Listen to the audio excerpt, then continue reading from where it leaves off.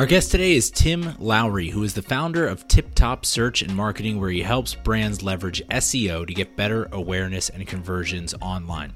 A quick caveat, I have worked in and around the marketing industry for over 10 years now, and SEO continues to be the one area that is most fraught with wasted spend, scams, and fly-by-night marketers, I'm putting them in air quotes, who have no idea what they're doing but will charge you $1,000 a month to do it. Tim is the antithesis of all of this. He's one of the few people I know personally who actually understands what SEO is, how to leverage it effectively, and he has the capabilities to actually do it on behalf of his clients. He's worked with authors and brands all over the country to get their names out there, and I'd trust him if I were launching a project of my own, which is really the biggest endorsement that I could give.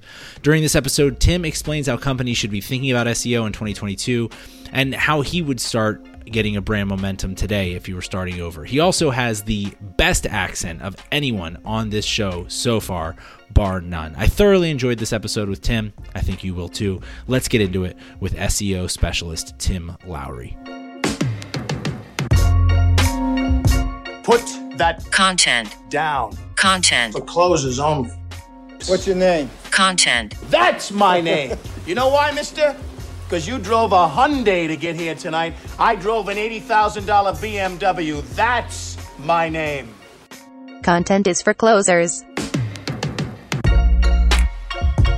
All right, welcome back into Content is for Closers. We're back yet again with another exciting episode for you. As we said in the intro, we're talking to Tim Lowry, and this is probably one of the deepest episodes we have in terms of the actual material. I'm very excited to get to it. But before we do, Carlton, the masses have been clamoring for another installment of our hot take segment. So hit us with it. What do you have for this week? Yeah, man. So we've got this hot take segment, and sometimes we'll be current with our events, but sometimes we got to mix it up because this show is not recorded live. So this is kind of a general advertising / marketing question. But do you think that more personal ads are creepy or more beneficial? So more creepy, are you creeped out by them, or do you think people are creeped out by them, or do you think that they're more helpful and more beneficial than if we didn't have these super personalized coincidental ads? Gotcha. And so last time I dove in and then wished I would have gotten more clarification. So I need a little extra detail here. Are you when you say personalized, do you mean like like when people are like, I was just talking about this mug and then I got an ad for it? Or are you saying like, hey, Adam? Yeah. So no, that's a good question. Cause sometimes it is coincidental, but yeah, you got this trend of just becoming more and more personal, right? Advertising. So yeah, I guess like some people think that that's just in general creepy and annoying. And then like some people think that it's actually better because they see what they'd want to see and what would be most helpful.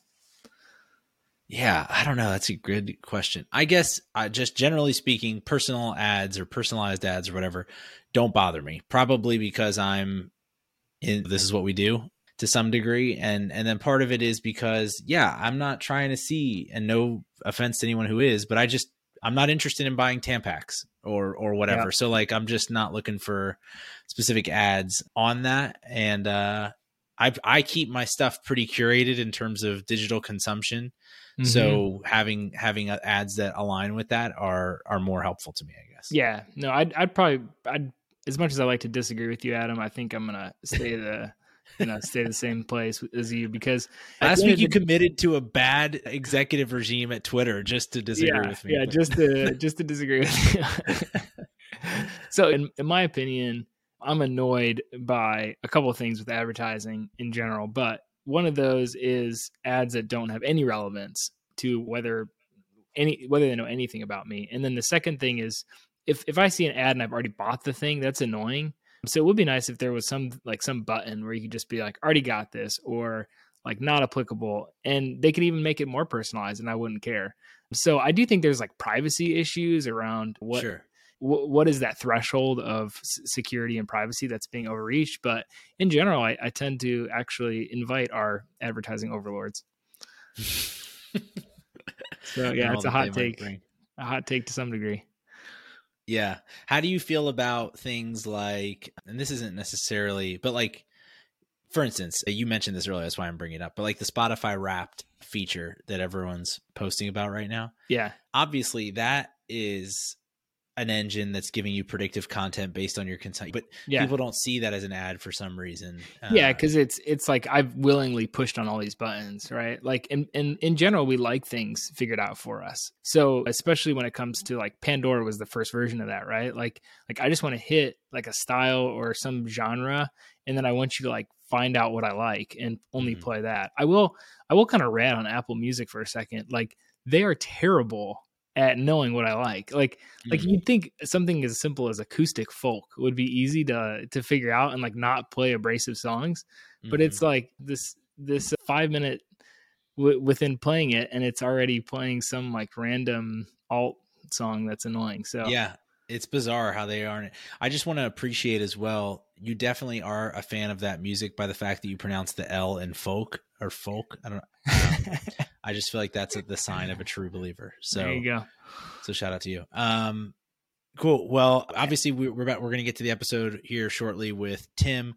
Before we do, Carlson, what did you hear this week that would be helpful for the audience? Okay. So I've got two things written down and I was trying to decide the last second, but I think what would be most helpful is this website called AppSumo, and they basically have limited time deals. So this kind of falls in the spirit of like Black Friday and the holiday season. But essentially what they do is they'll have people that will launch their app and make it available on AppSumo, and then they will heavily discount it. So if you get it within that time and you're one of the limited seats that gets it, then you'll get like maybe $1,000 app for something like $30 or $50, and it will be the lifetime subscription. So it's a clever model that you kind of have to be careful. You're not just buying software because it's cheap.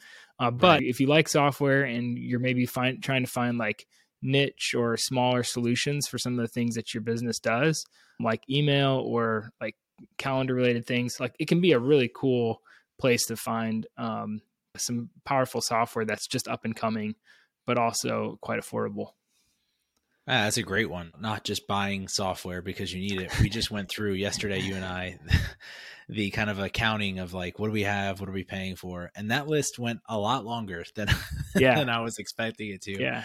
If it makes you feel better though, Adam, I was talking to a CFO of a company today, and they were saying that every single year he estimates, now they're a bigger company of maybe 50 people, but that they spend around $150,000 on software licenses. Wow. So I was like, well, we're lower than that. Hey, yeah, we're not even close. We're probably a tenth of that or less even. So yeah, that's cool. But speaking of planning for next year, I kind of talked last week about Traction. It's a book that has helped us. And so for this week of Have You Heard, I'm going to pull a Carlton and tell you about a project that I've been working on. We've been working on here at Heard, and that is our Content Snacks episodes. If you haven't heard, I know you haven't, some of you, because I look at the analytics. Some of you only come for the interviews and then you bail, which is fine. But specifically as you're looking at your planning for next year, last week's episodes and the week before Thanksgiving, we're both kind of dedicated to explaining in full detail how we are going about that process. And especially when it comes to content, I think some of you would benefit from hearing some of those episodes, because the question gets asked all the time, how do we execute? What does this actually look like in detail and all those sorts of things? And that's exactly what we talked about over those 2 weeks of episodes. So I would highly encourage you, if you're just an interview listener, welcome. Thank you for coming here. Go check out all those other ones. I think you'll enjoy them. Awesome. Hey, well, with that, let's jump into the episode with Tim Lowry.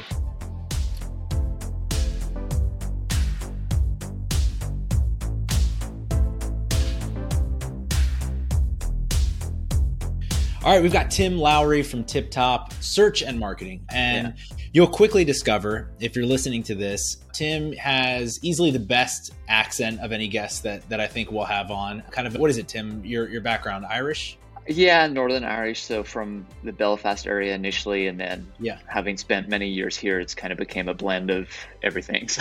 Yeah. You're in the South, obviously, so that brings its own thing. But yeah, if nothing else, I wanted to have Tim on so that we can all collectively hear you talk. Really appreciate you coming on, and obviously going to talk about some organic content today. Going to talk about what SEO actually is and how customers can think about it. But before we get into all that, I would love, you have kind of a unique story, and I think a telling story in the sense of where you came from and how then you started TipTop and how that's shaped how you view organic content. So we'd just love for you to give the quick synopsis on how we got to this point. Yeah, for sure. And thanks again for having me on, Adam. So yeah, my background is not traditionally in digital marketing. I started a different journey. I started out in traditional publishing, which would have been in the market of paperback books, hardback books, working with the major retailers for that. So Barnes and Noble, also Amazon, obviously started to shift in that digital aspect of selling books online. And then, of course, all the other mom and pop stores that used to dominate and fill those spaces. And really that helped get that understanding of what kind of content, what do you need to create, to publish, to put out there to get that sell through. The big pivot kind of came along as ebooks and started becoming a thing, as people started looking for more of that UGC, like user generated reviews, things like that, that help kind of sway that. And then, of course, the online presence of authors, being able to find and discover the authors that you like reading and learning more about them, or being influenced in other ways through bloggers, affiliate sites that would be doing reviews of books. And then, of course, they put in Amazon links. And that just kind of triggered off some of that interest in, like, well, how do we make this visible online? We no longer can, pay for an end cap in a store or for, some other placement that you would have done through the traditional method. So it was starting then to create those microsites for authors, optimizing listings so that they would be more visible for specific keyword searches, working with, again, bloggers who already had built-in networks of readers. How do we get our authors, their books featured or reviewed by these people? And then you see that direct correlation of, like, oh, this person done a really great review on their website, and the next 24 hours we spiked on Amazon and sold 1,000 copies of this product because this one influential person spoke about this product. So that got me a little bit excited. There's kind of that adrenaline kick you get to see, if that just instantaneous of, like, this done over here, here's the result over here, and it's very easy to see. So yeah, that was my journey into that. And then from there, some opportunities came along that got me into more of the e-commerce side of that, and eventually started helping on some e-commerce sites and learning SEO along the way. And now 7 years down the road, had my own agency for the last 5.5 of those years. And primary focus is largely with e-commerce clients. It's creating that intersection of content and commerce, and then also working with some B2B, but typically they have a commerce aspect of what they're doing. There's something that they may be selling and the lead time is just a little bit longer, but again, helping them in the same kind of strategy, but more of a B2B style. So right. Cool. Thank you for that. I want to get into some of this. So obviously we actually worked together on one small project a year and a half ago, or maybe 2 years now. Time is time that means nothing anymore. In the last couple of years. And so I got to see firsthand, and I think your unique perspective when it comes to content, because even just in telling your story, you have this unique blend of, first of all, knowing the purpose of content right off the front, which is conversions for dollars, essentially, right? Like, how do we take content and make it drive business? But a lot of times when folks have that sort of mindset, it can come off as scammy or overly salesy. And your foundation, I think, won't allow you to do that, because you were working with authors, you were working with artists who really, really believed in the quality and the craft of their work. So a lot of times, I think, when it comes to SEO, when it comes to organic content and thinking about it in that commerce sense, people get hesitant because they've been burned before, or they've heard the term SEO but have no clue what it actually, entails or how to do it well. So I guess maybe just lay a primer on what does good SEO done well, what does that look like, and what can the outcomes of that be? Yeah, big question. So I'll try and distill it down as best as possible, but SEO done well is not just traffic growth, it's revenue growth. And ultimately what you're doing is providing value for your users.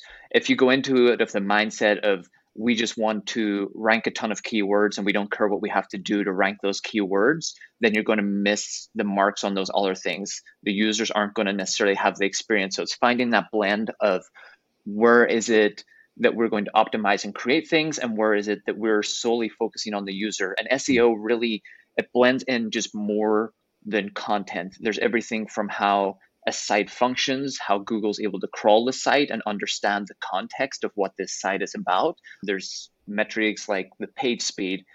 Google pays attention. If you have a slow, clunky site, if it's not secure, then you have a bunch of other technical things. And then alongside that, the architecture. Can Google crawl its way through your site, or do you have a lot of silos or things that are just orphaned off where nothing links to it? If those things happen, then you're not really flowing equity well through your site. So there's the two different parts of the technical SEO, and then there is the kind of more glamorous or more fun on page, like what do we create, optimize, do? And you need that foundation of technical to be right for the other part to work. And once you bring it all together and you do it well, then for businesses, then that's where it happens. That's where the growth can be. I was going to say the sky's the limit, but really the limit is the keywords of what your audience are looking for. Like that's the true ceiling off it. And for some businesses, it really is the sky is the limit, where you can have millions of users per year. Other businesses, if they get 500 users per month, that could be huge for them, and that could equate to tens of millions of dollars. And it just depends on what you're selling and what you're doing. So pragmatically, I think you mentioned a few times there the keywords being either a limiting factor or the thing that can really fuel your growth. How do you go about, just practically speaking, figuring out where your people are spending time in terms of keywords, what's going to resonate with them from a messaging standpoint, those sorts of things? Yeah, there's a few different methods. So of course, the first thing is it's learning the business. Like what do they do? What are they selling? Understanding their process, what makes their product unique or their service unique, and then figuring out how those customers are searching for that. Some of that is done just through making the searches, taking a look at what the result page says. A business owner might be like, we do X, and then whenever you Google up what X is, the competitors that are on there are not competitors to their business. They view themselves incorrectly. So it's sometimes finding out like what is that specific thing. And the big thing is really the intent of the result page. If you optimize something, but the intent is not correct on the page, then you're not going to get the results. But if you optimize correctly towards the intent, then you're going to perform better because you've now met the expectation of not just Google, but the user that Google is saying is going to be on that page. Okay, so real quick, let's pause there. So intent, you said if you're not matching the intent, explain what that means to the business. So you could Google something up, and if you look on the result page and all of the result on that page is content, and your goal is to have your service page rank on that page, the intent and the page that you're optimizing to try and get on there, it doesn't matter how good you make it, Google's determining that the search intent at that stage is more informational than transactional. So it's knowing where the user is in the journey. So you want to meet them and intersect at the different stages of intent. So I kind of think of it around like you have your informational intent, then you have your commercial intent keywords, and it's knowing when to time for those and what pages to optimize for that. Cool. Super helpful. And I think that's something that people can often, it's an easy mistake to make, right? You think, it's so easy. And it changes so often because again, Google, they're updating, and you can look at something now and 6 months later, they've changed how that result page, all of a sudden there's an answer box that's up at the top. There's people also ask these questions, and really Google is an answer engine, and your goal is to provide the best possible answers to what somebody's looking for.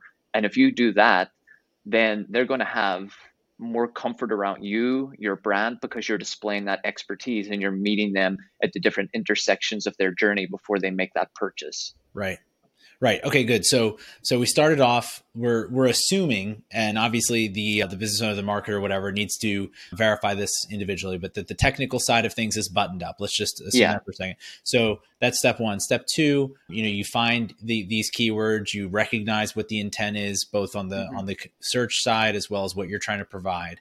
And then talk to us then about then going into optimizing on page. How do you think about that? What's the process look like? Yeah, so just at its simplest, like core foundational level, so you have a few different elements to the page. So the first thing we'll talk about is title and meta description. Those are what people will see in the result page. Increasingly, Google is starting to scrape the page now, and they might do more of a dynamic meta description. So that makes you think like, okay, well, what I say on my page better be good, because the more quality there is to that, then the more opportunity Google has to grab things and put them out there, and that could increase the click-through rate. So your title needs to be clear. It needs to be natural language. That's the big thing. It's like there's keywords, but you don't want to stuff something with keywords just to get them in there. It has to be natural and incorporate the keyword. It doesn't matter if you put that keyword to the front of your title tag or in the middle of a sentence. It's knowing how to construct it in a way, kind of like Google ad copy, like what's going to make somebody click on that. It's a real quick, the idea behind natural, to add to that, you're saying like, because some people may or may not know, but back in the day, whenever this was, you would just sort of stuff some of the keywords that you hope to. Oh yeah, like a Thanksgiving turkey, you just fill that thing full of keywords. It's like, and there's people that still, they think that SEO, you can still do that. The reality is it's, probably been close to a decade now that Google has really frowned upon something like that, but you'll still find it. Occasionally you'll land on something and you read it and you're like, oh my, it's like, it's uncomfortable to read because it feels so rigid. This has been a long time since I've seen this, but there would be some sites where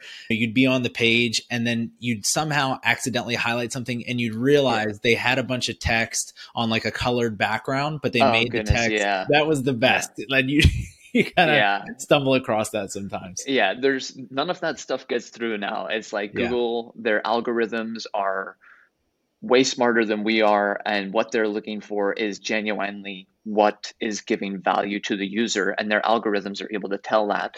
So whenever you're trying to rank for a keyword, it's not just one single keyword. You're trying to rank around all of the different related terms and ways that people can talk about this. So that's known as LSI, so it's latent semantic indexing.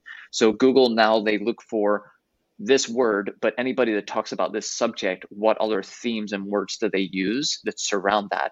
And by incorporating that into how you're creating your content, how you're optimizing your page, that's going to present more value and opportunity, because now all of a sudden your page isn't just rigid, it flows, it's easy for people to read. If they look at it for a different way of saying it, they're finding it on there. So really it's that incorporating of those. And then of course on the page, you have your H1 tag, your header tag, super important, your H2s, H3s, structuring it in a semantic order that makes sense. You don't want to have all your headings out of order, because then think of it as your H1 is the title of your book.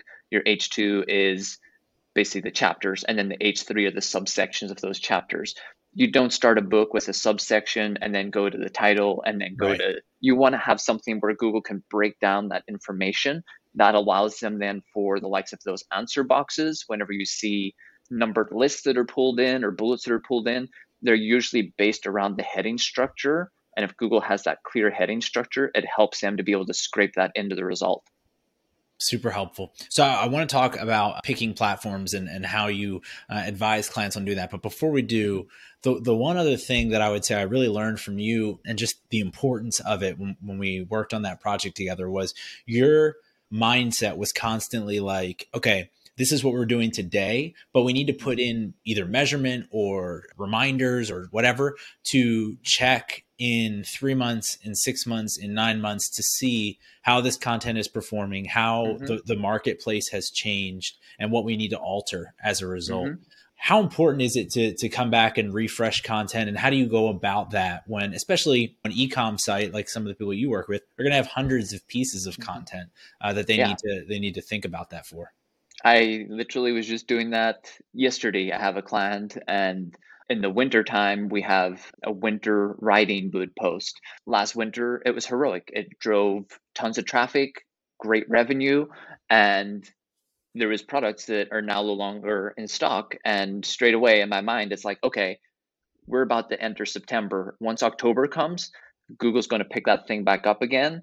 And if we have dead links in there, if products are out of stock. So it was going through and it's like, what are our new products for 2021 that are going to be big this winter? Let's go ahead and refresh the post a little bit. So it's thinking around seasonality. So that's one of the things. If there's seasonality to your post or your product or whatever's in it, making sure that you have just those reminders, whether you use something like Apple's reminder, or if you just have Google notifications, whatever you want to do, set up those reminders so you know to go back.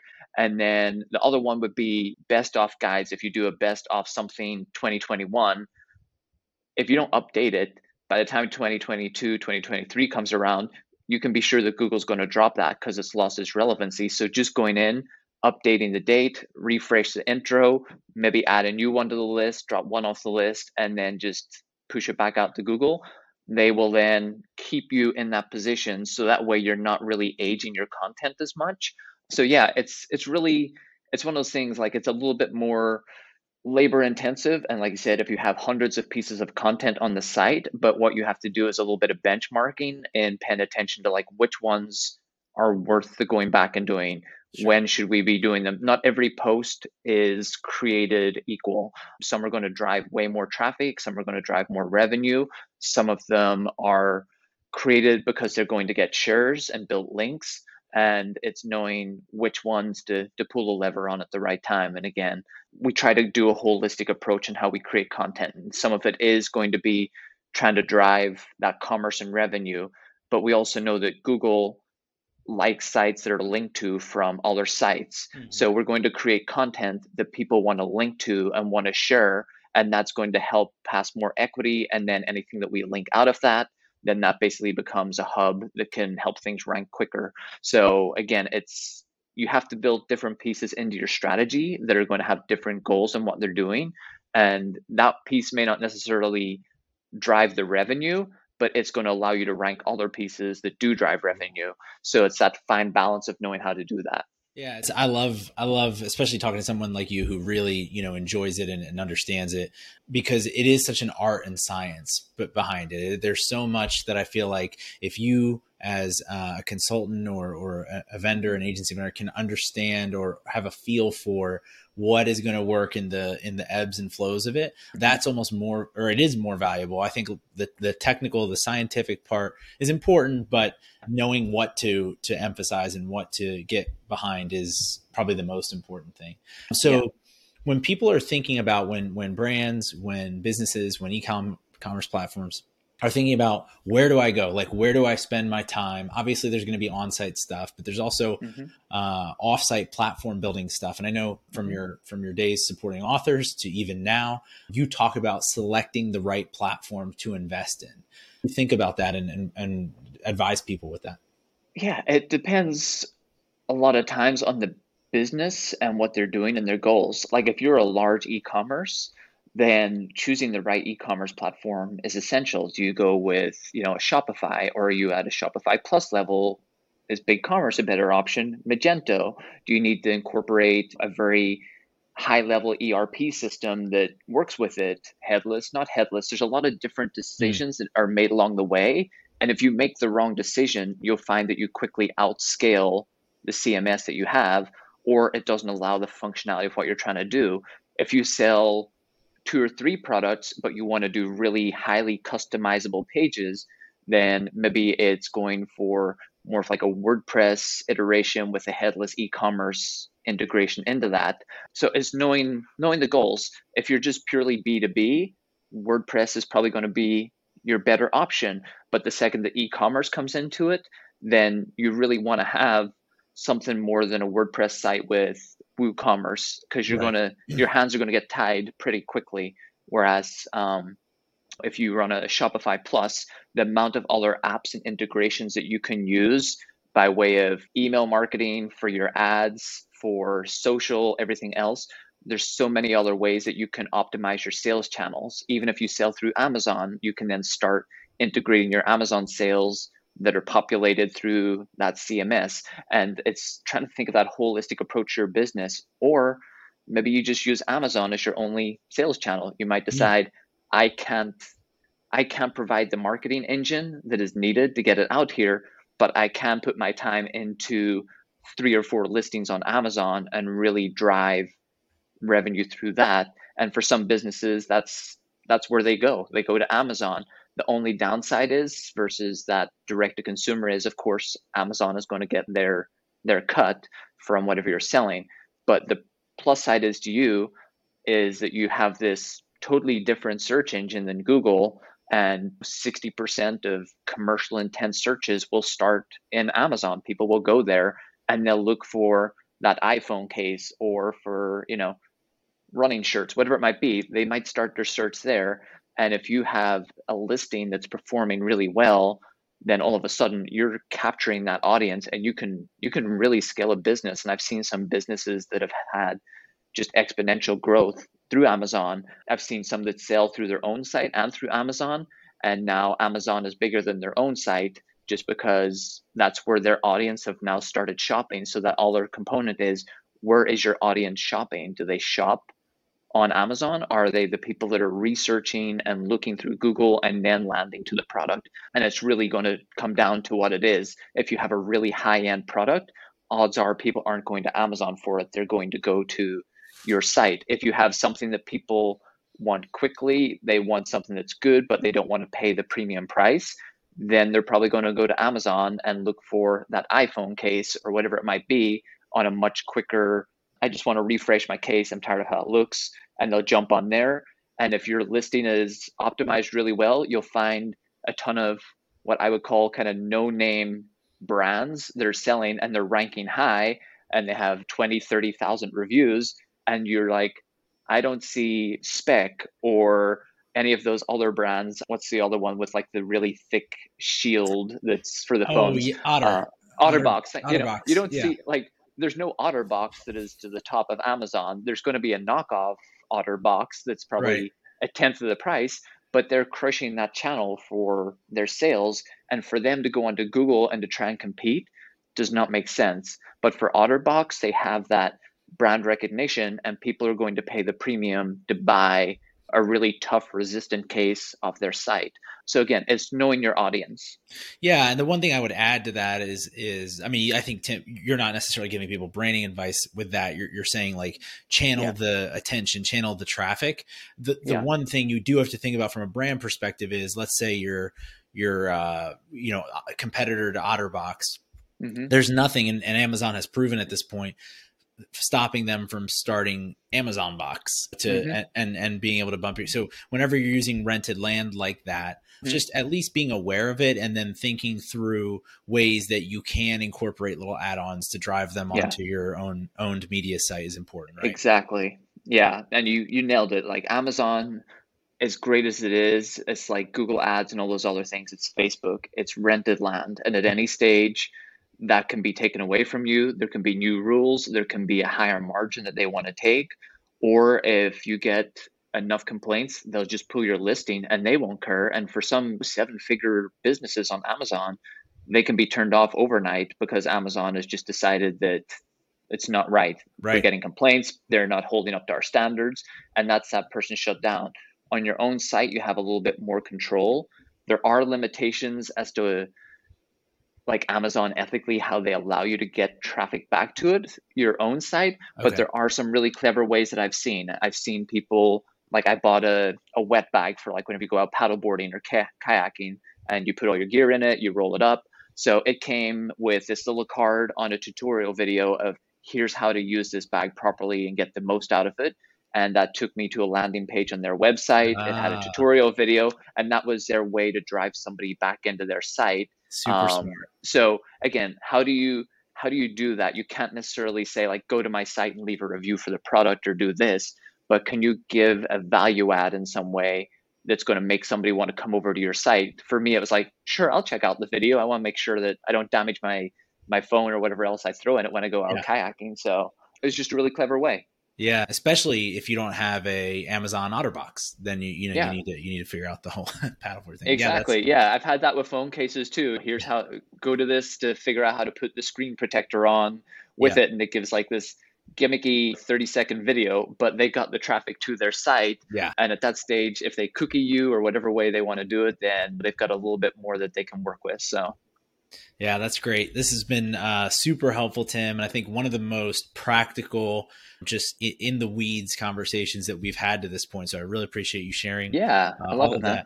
My last question for you before we let you go is if you were donated, you were gifted a check, right, for $150,000, which is not life-changing, but it's some money.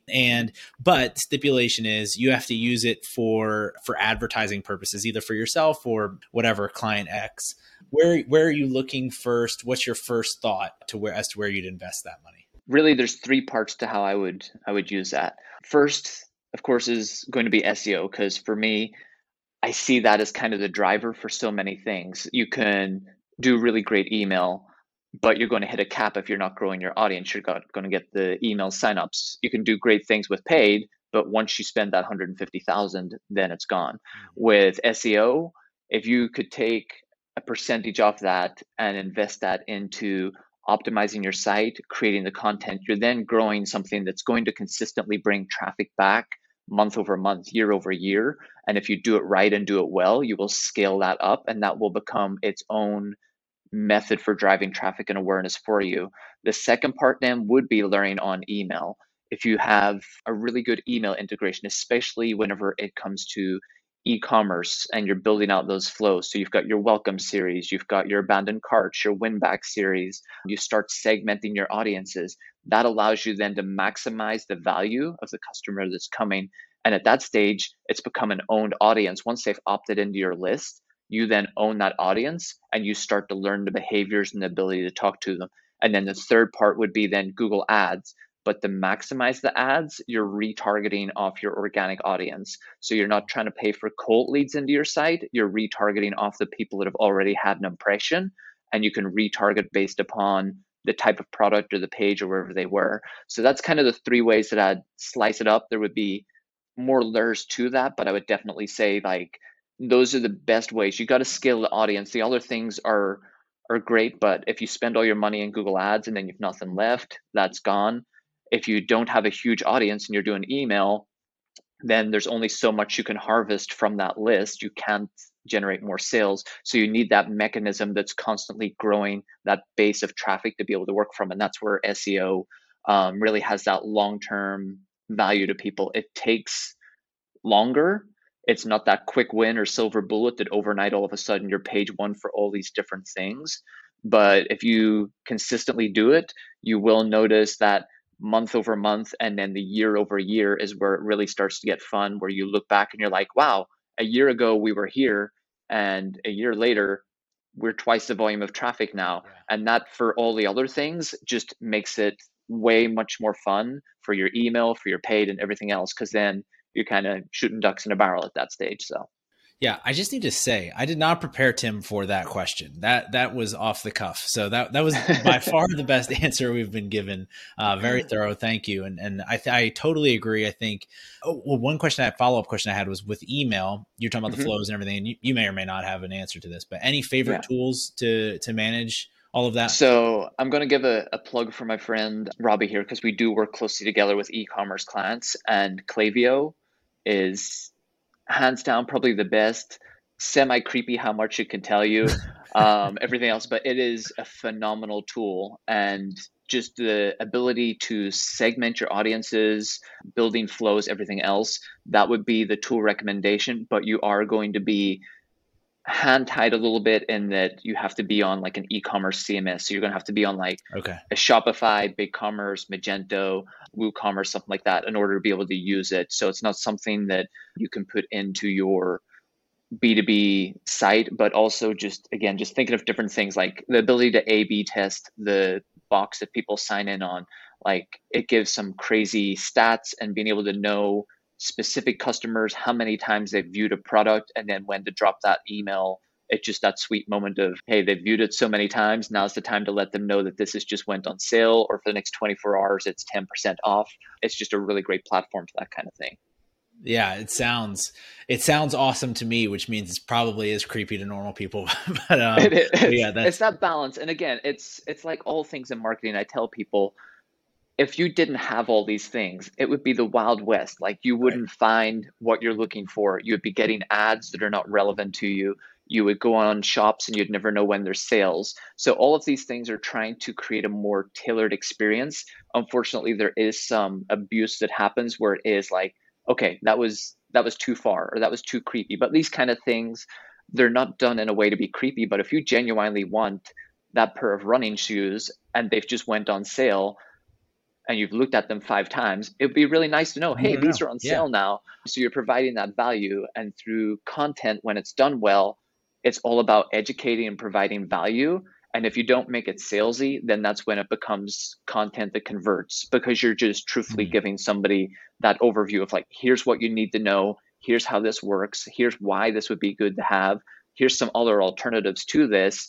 And you're educating them. And if they leave the site and afterwards don't make a decision, you've done your part, but they will probably use what you've taught them to continue their search. And if you've optimized your other page as well, you'll probably show up in front of them 2 or 3 more times before they do something, and they will come back. So it's just, again, it's all about providing value to the user, and that's what you get rewarded for.